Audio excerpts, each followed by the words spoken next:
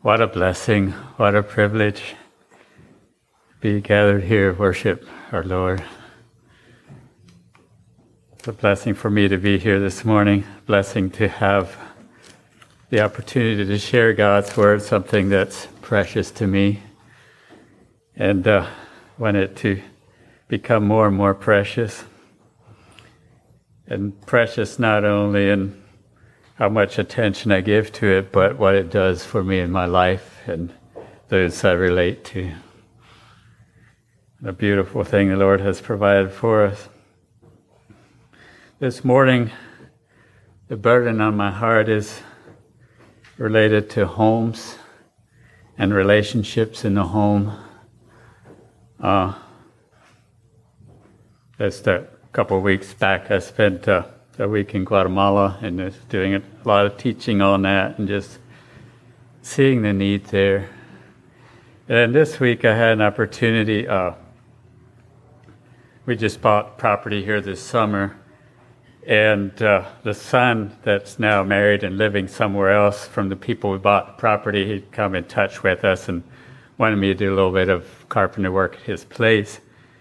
But as we went to look at the work there, I visited with him, and I'm not sure if I asked him or if he offered, but as we go into right close to our place there's a field, beautiful field, nice flat field, fertile field, and it was laying dormant and grown up in weeds. And I just had a question, what's behind this? So anyway, this man had grown up there and been away for a number of years now. And he told me, he said the people who lived on that farm, the husband and wife were having some difficulties relating, and it ended up in a divorce. And so after this took place, this man had a daughter. I think he said she was 15 or 16, somewhere in there, and this young man was showing up at his place. And it was a relationship, I think the mother no longer was there, the father was there, and the daughter. The relationship the father did not approve of at all. And so he tried to get the law involved, and he didn't give me a number, but he made numerous attempts for the law to do something about this young man. I think from understanding he had been involved with drugs, and he was relating to his daughter in a way that this man did not approve of at all. And so he told the young man that if he doesn't stop showing up, he's going to deal with it himself.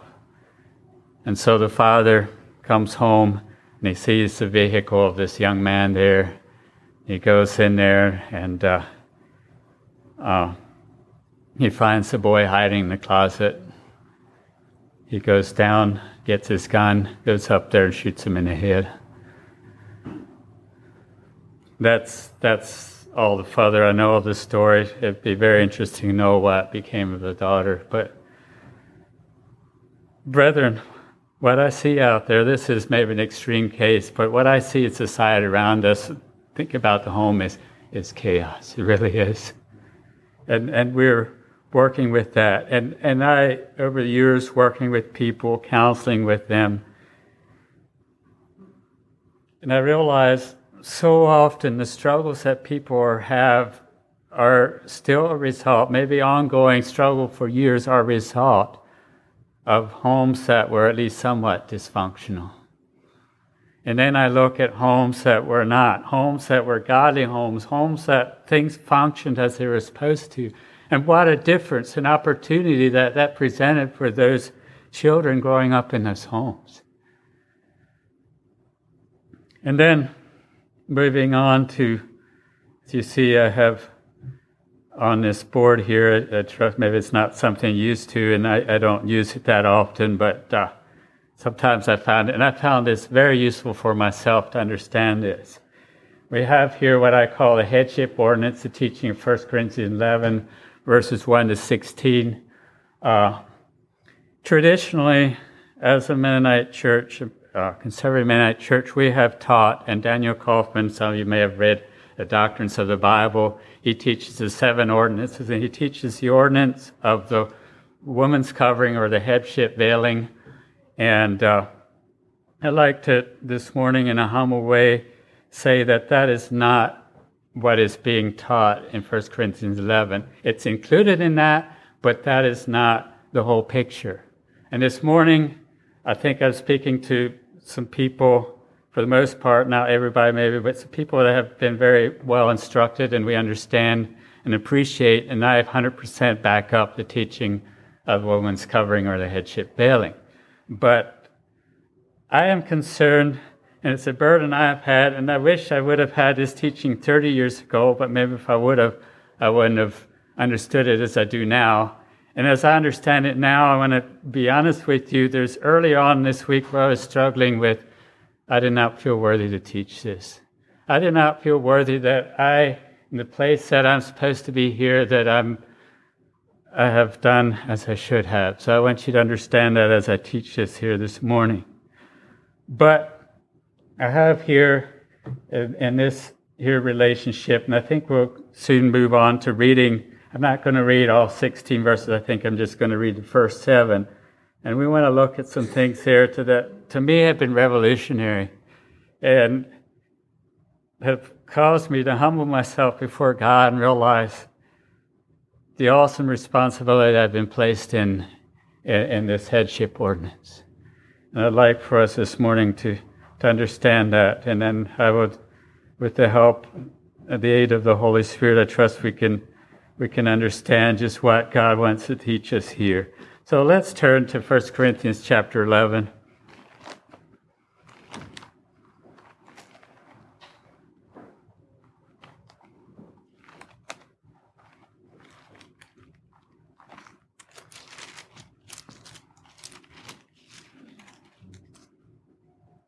I'm going to say before I read this that I see a key verse here is verse 7, and I'll explain that then when we get to it. 1 Corinthians 11, verses 1 through 7. Be ye followers of me, even as I also am of Christ. Now I praise ye, brethren, that ye remember me in all things and keep the ordinances as I have delivered them to you. But I would have you know that the head of every man is Christ, and the head of the woman is a man, and the head of Christ is God. Every man praying or prophesying, having his head covered, dishonoreth his head. And every woman that prayeth or prophesieth with her head uncovered, dishonoreth her head, for that is even all one as if she were shaven. For if the woman be not covered, let her also be shorn. But if it be a shame for a woman to be shorn or shaven, let her be covered. For a man indeed ought not to cover his head, forasmuch he is the image and glory of God, but the woman is the glory of the man. Okay, so we have here that I put it here in the order he has. Now I added one here, and I put a scripture reference to that because when we're thinking about the home, the children are not mentioned here, but in Ephesians 6, we have some clear teaching on how children should relate to parents and how fathers should relate to children. And so what we have here is we see that Paul is teaching the Corinthians here that the head of Christ is God. And I put here rather than God Father because Christ is God also. God the Father is the head of Christ. Then it also teaches that Christ is the head of man. And in the situation of the home, Christ is the head of the husband. Christ is the head of the husband. He's also the head of the father in the home. Christ is the head of the father and the husband. Okay? And so then the woman is the head, or the man is the head of the woman. The woman is to be under, or the head has the idea of we'll look at the red there on this side, and the responsibility that goes with that. And then, of course, we would understand that women have a responsibility also, shared responsibility with their husbands as relating to the children and the training that goes on in the home. So what we have here, the focus here I have on top is relationship. And the relationship I have in red, you see the arrows going down. That's how the relationship is. The Father is relating to Christ. Christ is relating to the man or the husband and the father. And the man is relating to the woman, and they both together are relating to the children. And on this side, in the green, we have how the relationship works the other way. The children need to relate in this side in a submissive, in a way of honoring, and there's a responsibility. We'll get to that a little later on both sides. The responsibility is different on this side than this side. And so we'll get into a little more details of that. I want to point out here where the scripture tells us that the man should not cover his head when he's praying or prophesying, when he's relating to God. When a man is relating to God, his head, his hair should be uncovered because he is representing the image and glory of God. Okay? These are some deep things, and I'm not sure if I can wrap my feeble mind around it completely, but there's some powerful stuff here. And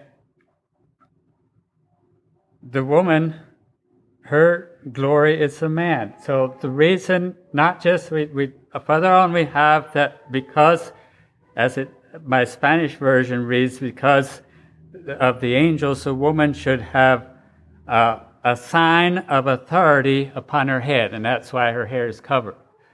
The covering is representing in the spiritual world, in the kingdom of God, that the woman is in her rightful place. That's what she's stating with covering her. But she's also covering her glory, because the glory of the woman is man, and man his glory is not to be revealed, but it's to be veiled. My glory, and I think there's deeper things in that too. I think my wife's hair is glorious, and that is for me. It's not for anyone else. And so for that reason, her hair should be covered. And I personally have conviction, and I'll just throw it out for whatever it's worth. I don't want to create issues with this, but I feel like it should not be a transparent covering, but should be a covering that covers. I've had that conviction for many years. My wife has also, because it's a glory covering. That glory should be covered in a way that it is covered, and not that it is somewhat transparent. And so that I'll just throw that out for what it's worth, and you can think on that yourself. I'm not suggesting anyone should change where they're at in that, but that's where I'm at personally.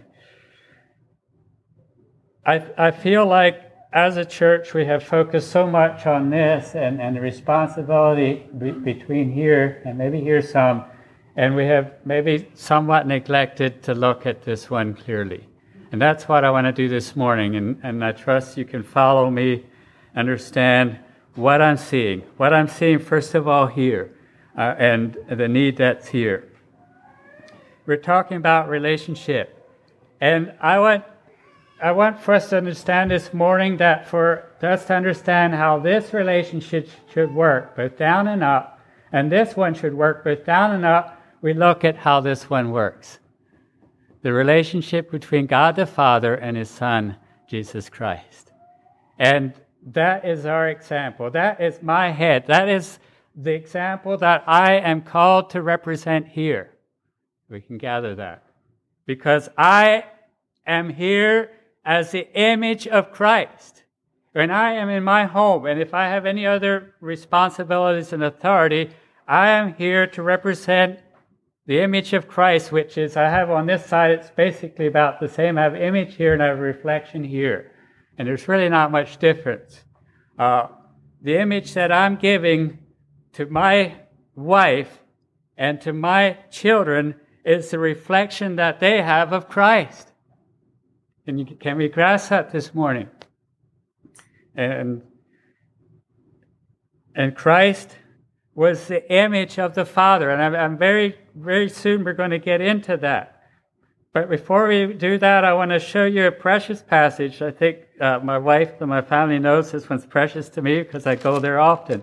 But I would like to spend an hour on this passage, but we're going to spend a couple minutes. It's 1 John chapter 1, the first 4 verses. We're talking about relationships. And there's something precious here that I want for us to just briefly look at, and I wish we could look at it for longer. 1 John chapter 1, verses 1 to 4. That which was from the beginning, which we have heard, which we have seen, which with our eyes, which we have looked upon, and our hands have handled, of the word of life. For the life was manifested, and we have seen it, and bear witness, and show unto you that eternal life which was with the Father, and was manifested unto us. That which we have seen and heard declare we unto you, that ye also may have fellowship with us, and truly our fellowship is with the Father and with his Son, Jesus Christ. And these things write we unto you, that your joy may be full. So what we have here is something already existed in the beginning. There was life there was a relationship, there was fellowship, there was a back and forth relating to one another in the beginning, and we know what it was. It was the Father, it was the Word, and it was the Spirit. There's three beings that were, for we can say in our terminology, for millions of years relating to each other without ever having a disagreement, an argument, or a need for dissension or whatever. That is eternal life. And that is the eternal life that Jesus revealed to the Apostle John. And the Apostle John is saying that life is something that now is available to us. This fellowship that existed here for millions of years is now made available that it can come down the line. Can we grasp that this morning? Powerful stuff. That's what life is. Jesus said, I came that you would have life and that you would have it more abundantly. He wasn't talking about more quantity of life. He was talking about quality of life. The type of life that he came and showed and how he related to his Father is the type of life he made available to us and expects us to get a hold of it and live it in our lives. And that's just what makes me bow in humility and say, Lord, help me, because there's still a lot lacking.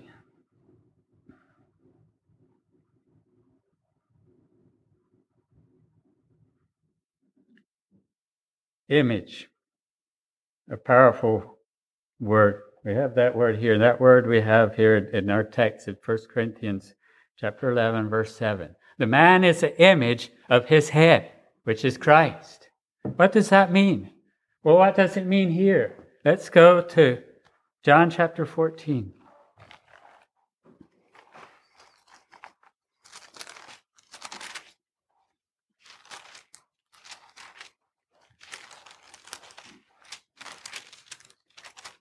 Verse 8. John 14:8. Philip saith unto him, Lord, show us the Father, and it sufficeth us. Jesus said unto him, Have I been so long time with you, and yet hast thou not known me, Philip? He that hath seen me hath seen the Father. And how sayest thou then, Show us the Father? Believest thou not that I am in the Father, and the Father in me? The words that I speak unto you I speak not of myself, but the Father that dwelleth in me, he doeth the works. What Jesus is telling Philip here, if you have seen me, these 3.5 years that you walk with me, if you have seen me, you have seen the Father. Now apply that to this.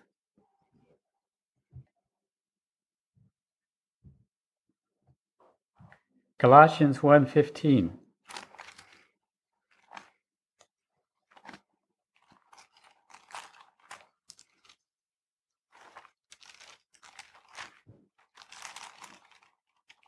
Beautiful verses here, high, lofty. This is talking about Christ, and here again I'm just getting a snatch out of this beautiful portion here. Colossians 1:15, talking about Christ, says, who is the image of the invisible God, the firstborn of every creature.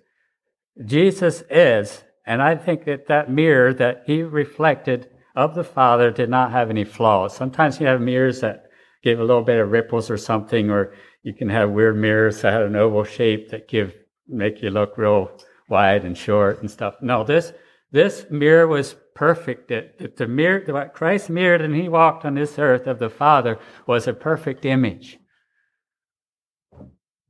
Perfect image. Now let's go to Hebrews chapter 1. This one I think is more revealing yet than Colossians. Hebrews chapter 1, the first 3 verses. Says it this way: God, who at sundry times and in divers manners spake in times past unto the fathers by the prophets, hath in these last days spoken unto us by his Son, whom he hath appointed heir of all things, by whom also he made the world, who being the brightness of his glory and the express image of his person, and upholding all things by the word of his power, when he had by himself purged our sins, sat down at the right hand of the Majesty on high. So the glory, the life, the power, the beauty, Christ was the express image of the Father when he walked on this earth. That's what Scripture tells us. Now, let's look at this one and see what the Scripture has to say. And this I would maybe look at this side, because we're reflecting back. The man is to reflect back to Christ the image that he gets. And I've said this just yesterday. This thought came to me. We reflect the image of the God we serve. We reflect the image of the God we serve. And these people, that's why idol worship is so bad. They have these ugly, awful idols, and they do terrible things. Children putting fathers putting their children in the arms of this idol to be sacrificed and burnt in a fire. There's a king, one of the kings of Judah actually did that. And I know a lot about idol worship and how demanding those ugly demons are, and how they require their subjects to worship them. It's ugly, it's awful. But we represent the image of the God that we worship.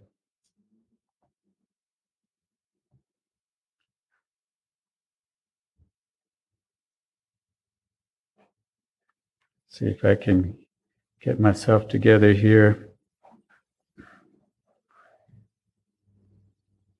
Okay, we have 1 Corinthians 11:8, and that's a key verse, or 11:7, where the man is the image of the glory of Christ. Okay?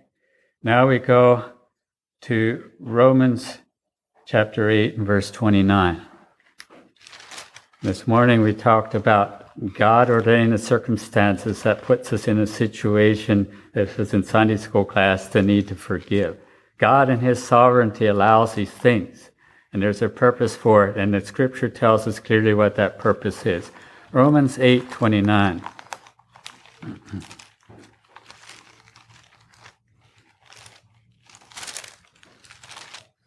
I'm going to read verse 28 just to get the context a little bit here. And we know that all things work together for good to them that love God, to them that are the called according to his purpose. For whom he did foreknow, he also did predestinate to be conformed to the image of his Son, that he might be the firstborn among many brethren. So the reason that these difficult things come into our lives is that he wants to conform us into the image of his Son. Let's apply that in our home. God, his plan is that I would be a representation of the image of Christ in my home.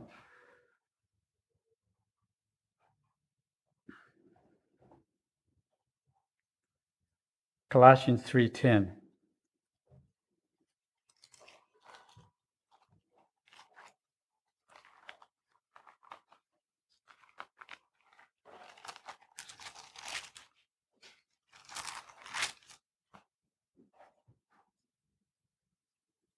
Here again, I'm breaking in the middle of something, but I want to make the point here, and we can't spend a lot of time here. Colossians 3:10. And have put on a new man, which is renewed in knowledge after the image of him that created him. And we get that. The new man is reflecting the one that created us, the new man in Christ. And that is what I am to reflect on down the line in the home. The image of the one that created me. This is not my idea. This is what the Scripture tells us we're to be.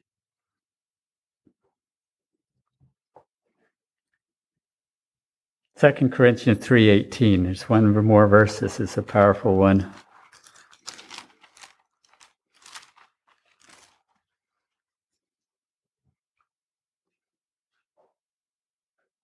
It says, "But we all, with open face, beholding as in a glass the glory of the Lord, are changed into the same image from glory to glory, even as by the Spirit of the Lord."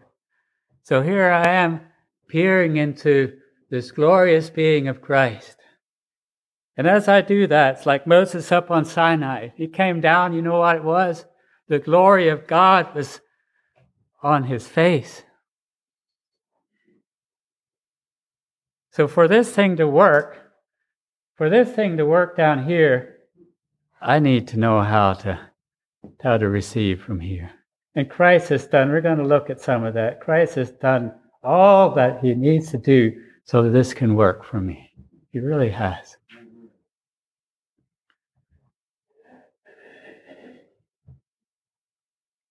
Now let's see if we can handle this one. Husbands, your wives are a reflection of your leadership. Maybe not a whole lot the day you say, "I do," but after 5, after 10, after 20, after 29 years, she is a reflection of my leadership. So here we have this reflection. Sometimes in ministry, as someone that has responsibility, it's our responsibility to deal with needs in someone else's home, and it's difficult. And it's a very sensitive thing to need to speak into someone else about how, especially how they are or not fulfilling their role in the home, especially as a father. My children are part of me. And what you see in my children is a reflection of my leadership. Is that true or false? And so it can be a touchy thing because I know I failed, and it's sometimes difficult for me to hear it from someone else that I am failing or have failed. It's a touchy thing.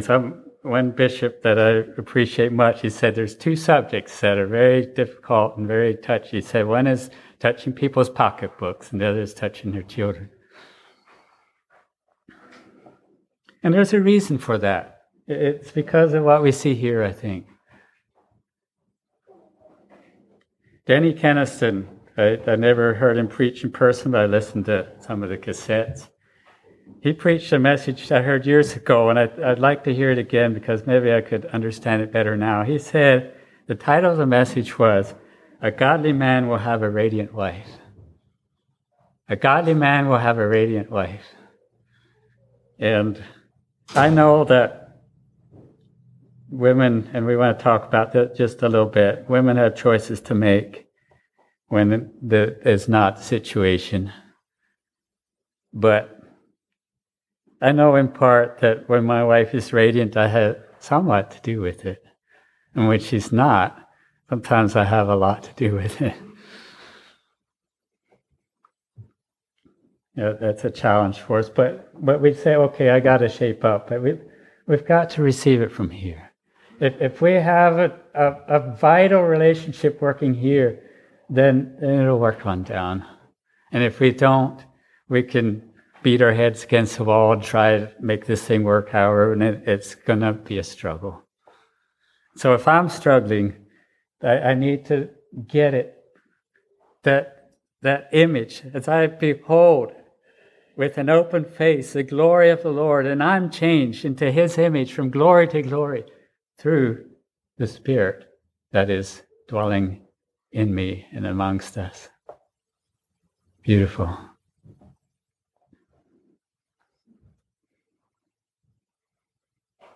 One of the things that, you work with evangelistic work, people respond, and you find bitter children. You will almost always find one of the main causes of that bitterness is bitterness towards their father. Almost always, maybe not completely, but almost always. And if you dig into it deeper, you realize maybe there was some serious deficiencies right here. And it can be down here too. And I was thinking of doing this, and maybe I will, just to make a point here. If I can reach it from here. Maybe I'll have to come around.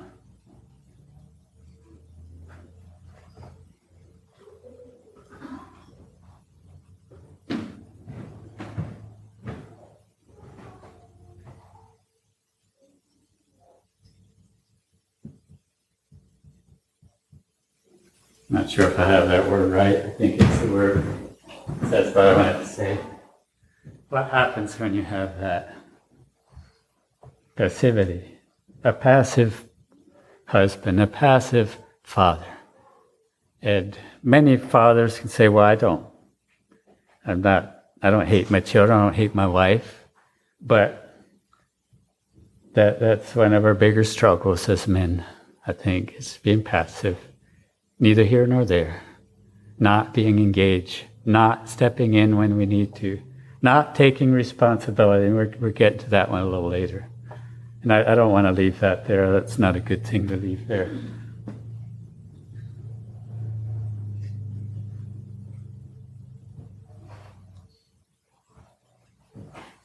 And I could leave it blank too. That's not, don't work real good either.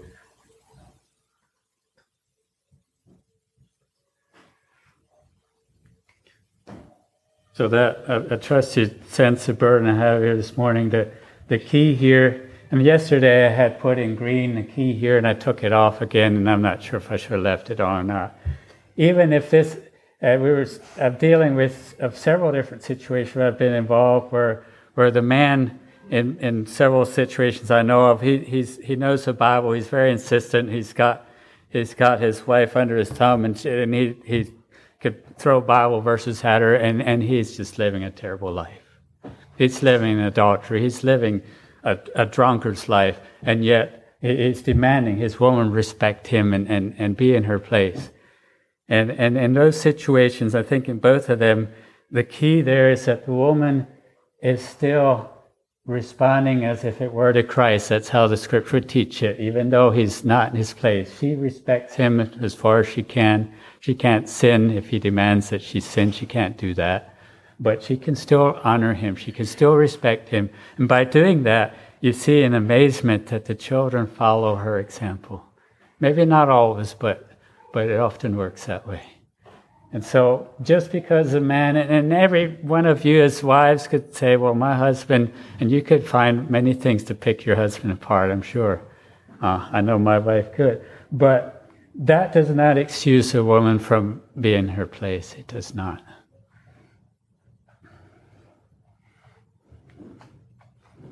So we want to look at a little more in detail some of this. And here again, I'd like to, in a lot of these situations, look at, first of all, how this worked to understand how the rest of it should work, if that makes sense. How the Father related to Christ and how Christ related to the Father. Maybe we'll start with Matthew chapter 3, verse 17. And this just as I was studying, this has been somewhat revolutionary for me, how I should be as a father and as a husband. This is how the Father related to his Son. This was in Matthew 3:17, right after the baptism. And I think that Christ, Jesus, and John the Baptist probably were the only ones that witnessed this. And it says, "And lo, a voice from heaven saying, 'This is my beloved Son, in whom I am well pleased.'" And if I can do that same thing that the Father did to his Son, and I know Christ has done that to me. If I can do that here and do it here, how much easier it makes for them. This is my beloved wife, whom I am well pleased. This is my beloved son. This is my beloved daughter, in whom I am well pleased. If they can hear those words, how beautiful it is for them. And they need to. And I've grew up in a culture where that is not practiced, and it does not come easy for me. But that's what the Father did for his Son. And there's a second time. This time it was Peter, James, and John. That's Matthew 17.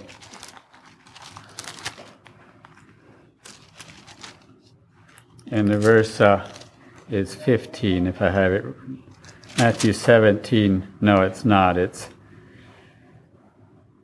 verse 5. 17:5. Matthew 17:5. While he yet spake, behold, a bright cloud overshadowed them. Behold, a voice out of the cloud which said, This is my beloved Son, in whom I am well pleased. Hear ye him. Again, the Father speaking to his Son, and there was 3 other witnesses there, or maybe 5. I know Moses and Elijah appeared on the scene too. I don't know exactly what all took place there. But again, just that Christ hearing that confirmation of his Father's blessing, his love, his appreciation.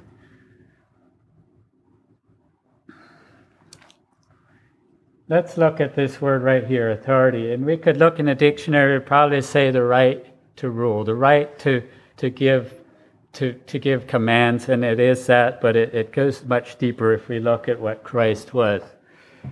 Where do we start here? Let's start in Luke chapter 7.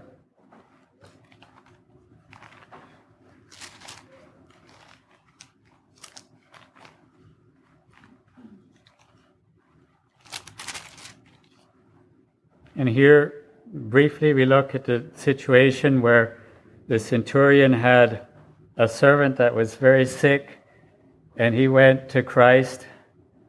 I think I'll read verses 4 on down to verse 8, maybe.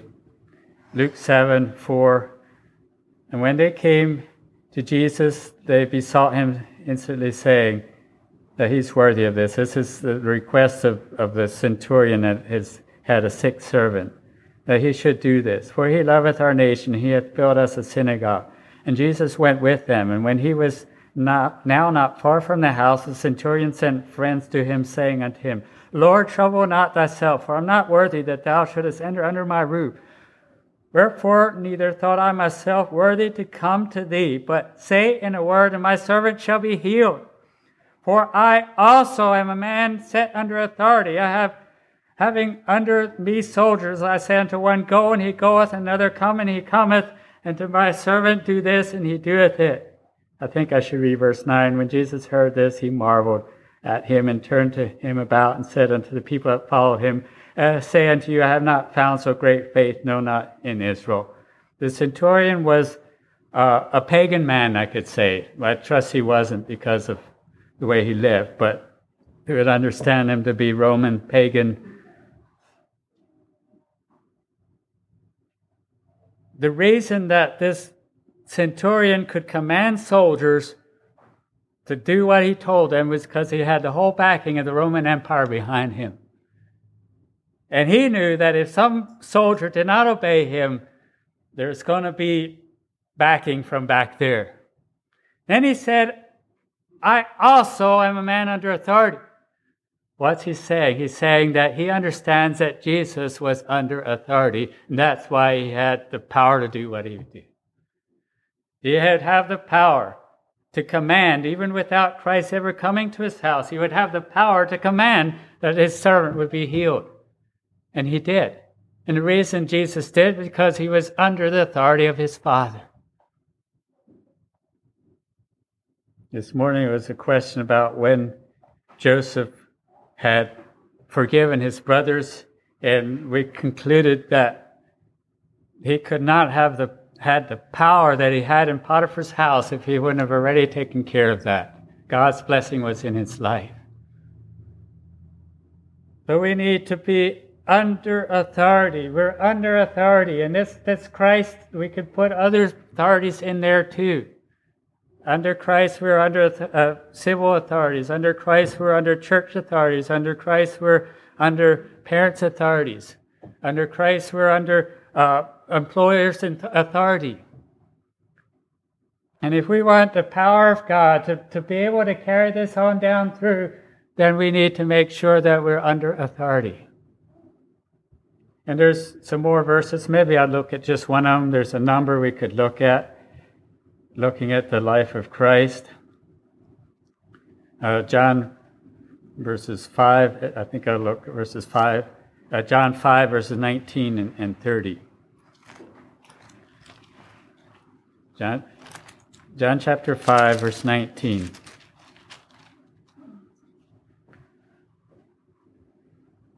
It says, Then answered Jesus and said unto them, Verily, verily, I say unto you, the Son can do nothing of himself, but what he seeth the Father do, for what things soever he doeth, these also doeth the Son likewise. Verse 30, I can of my own self do nothing. As I hear, I judge, and my judgment is just, because I seek not my own will, but the will of the Father which has sent me. Do these verses grab us? Do we see what Jesus is saying? Jesus is saying the reason that I, with complete authority, can require these things and can teach these things is because the Father is backing me up. It's really His will that I'm carrying out. And in a home, if I take my son into a room and give him a hard spanking, it's because God has ordained that authority to me. And if I don't carry it out, then I'm in passivity. I'm not fulfilling my role.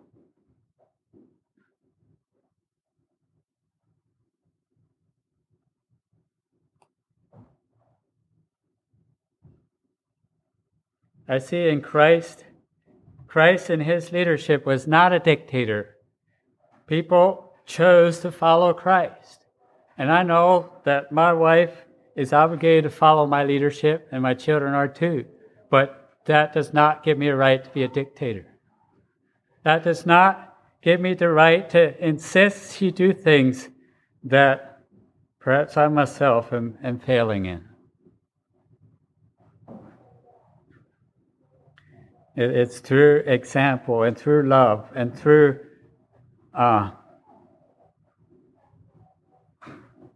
patience.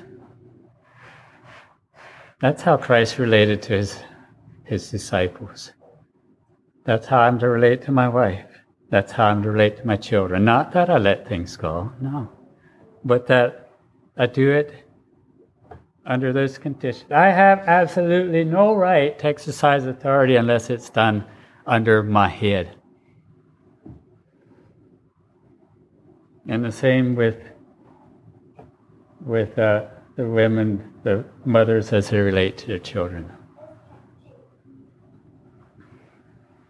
What a terrible devastation. And I had confessed this morning in a Sunday school class, I've been guilty of this. When we take our children in anger and frustration, we're done, we're fed up, this is enough. And in anger, we take them and just beat them. We're way outside of our authority when we do that. And if that happens, we need to repent.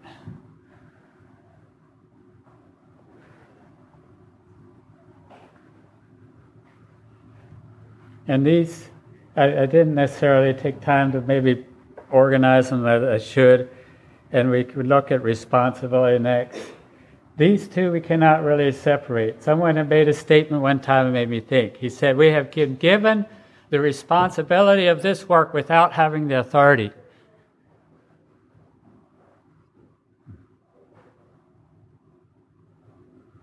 If you've been given the responsibility, you have the authority, okay? If you have authority, you have responsibility. It's not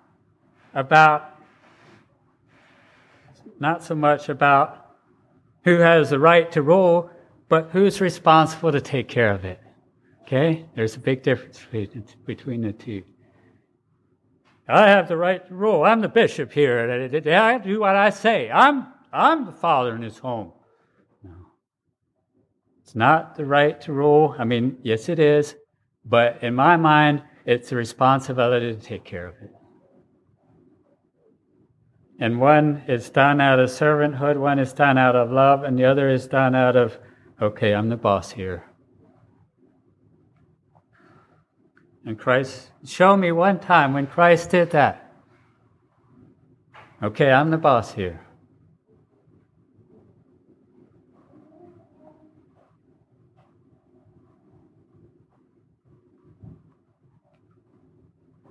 So, your wife isn't perfect. Whose fault is it?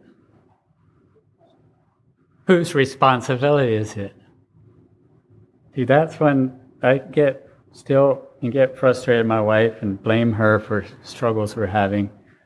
Well, I'm responsible if she's struggling with something. I am. Situation where there's some struggles in a home, especially with children that are maybe not responding quite like they should. And some pretty strong blame has been put on other people aside from the one that is responsible. And I had to say, listen, you think this and this is the problem in your home, but brother, you are responsible.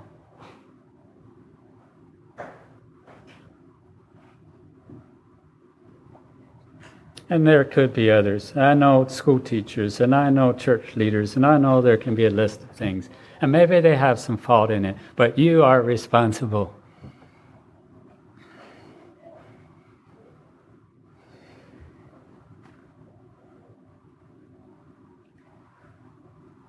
We could look at glory, and it's hard to separate these two because our Christ is a glorious Christ, and I'm to reflect His glory. So this glory is reflected back up.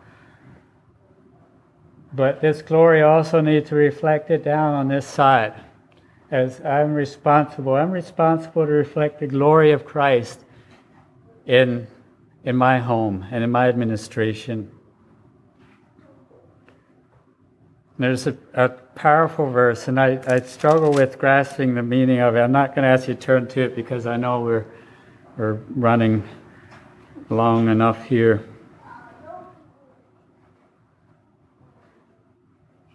Even the mystery which hath been hid from ages and from generations, but now is made manifest to His saints, to whom God would make known what is the riches of the glory of this mystery among the Gentiles, which is Christ in you, the hope of glory.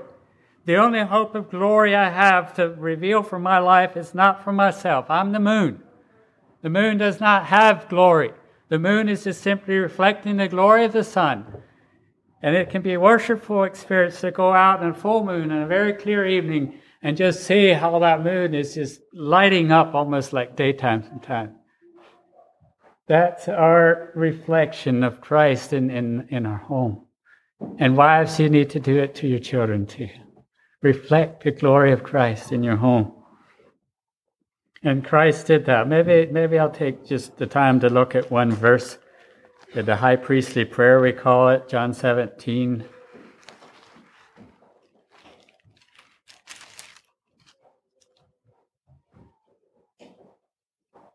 There's several verses here. Verse 1, these words spake Jesus and lifted up His eyes to heaven and said, Father, the hour is come. Glorify Thy Son, and Thy Son also, that Thy Son also may glorify Thee. Verse 5, and now, O Father, glorify Thou me with Thine own self, with the glory which I had with Thee before the world was. So Christ here, His job was to reflect the glory of the Father. And that glory was reflected right back up to the Father again. So our job here is to reflect the glory of Christ. And as we do that all down through, that glory is reflected back up, and we can have a glorious home because God is working and He's given His rightful place in our home. A glorious home. And the only hope of glory we have is Christ in us, the Holy Spirit of Christ dwelling and taking over, taking control of our lives. And as that happens, then that glory is going to come out. It's not ours, it's Christ. Am I representing here? I'm worshiping God. I'm praying to Him. My head is uncovered. My hair is short because I am representing the glory of Christ. My wife has long hair and she's got it covered because she's representing my glory. There's one other one I have here, and I struggle with that because, well, it's a deep thing. Ephesians 5, verses 25, 27.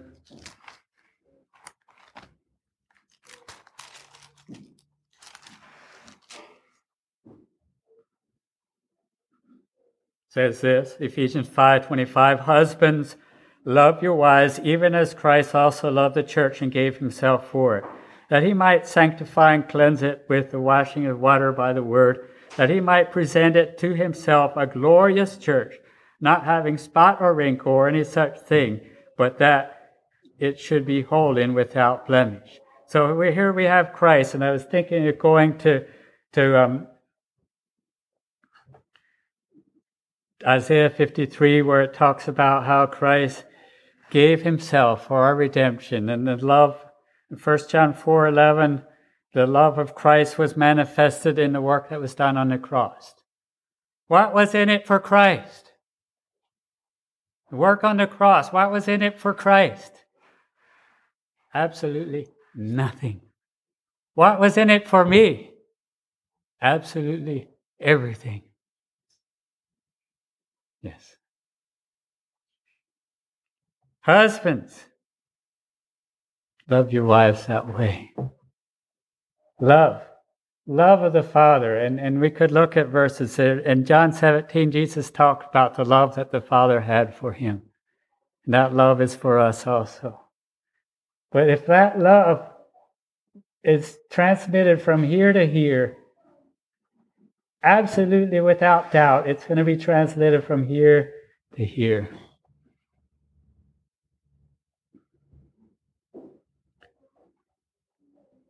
Husbands, give yourself for your wives, that you might sanctify and cleanse them with the washing of the water of the word, that you might present unto yourself a glorious wife, having not spot or wrinkle or any such thing, or that she should be holy and without blemish. Did I misquote something here? But it works that way. So that's a tremendous responsibility. And I just this morning, as I was preparing agape love, that's unconditional love. And again, we just gaze at Christ and just meditate and just realize just what he did. Can we grasp it? Are we deep enough? Are we too shallow to grasp the love that was displayed there on the cross for me? Unconditional love. Is my love, I'm talking now about conditional love, is my love based on the behavior or performance of the object of my love, my wife or my children? Do I extend or retain my love based on their behavior or their performance? I don't know, it's easy for me to do that.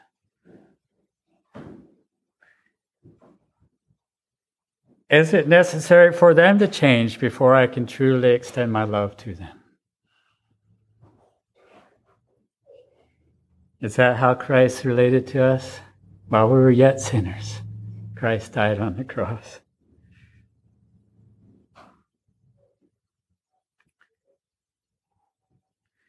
Another question. This I got out of a book that's powerful to me. It's, I can get it now, I didn't write it down. Love Life for Every Couple by Ed Wheat. A tremendous book. It's a book, Ed Wheat's long gone, but it's a tremendous book. He wrote some things on unconditional love. This question, can I improve my partner or my children's behavior by withholding love? We tend to think that way, maybe. Unconditional love. Agape love is action, not just attitude. There's like the phileo love where it's more emotions, but this is choices. Agape love is choices. It includes attitudes, I'm sure, but it's not just attitude, it's action. Christ hanging on the cross, that's action. Agape love gives what is needed, no matter how costly it may be. Agape love gives what is needed, no matter how costly it may be. And here we have Christ again, how he gave himself because he loved the church. Beautiful example. So here we have it. I think we kind of ran through it, and we didn't even read Ephesians 6, 1-4, but children are to honor their parents, and fathers are to bring up their children in the nurture. That word nurture is discipline. That's in Hebrews 12, that same Greek word is translated discipline. Fathers are to bring up their children in the discipline and admonition or teaching of the Lord. Tremendous responsibility. Shall we kneel for prayer?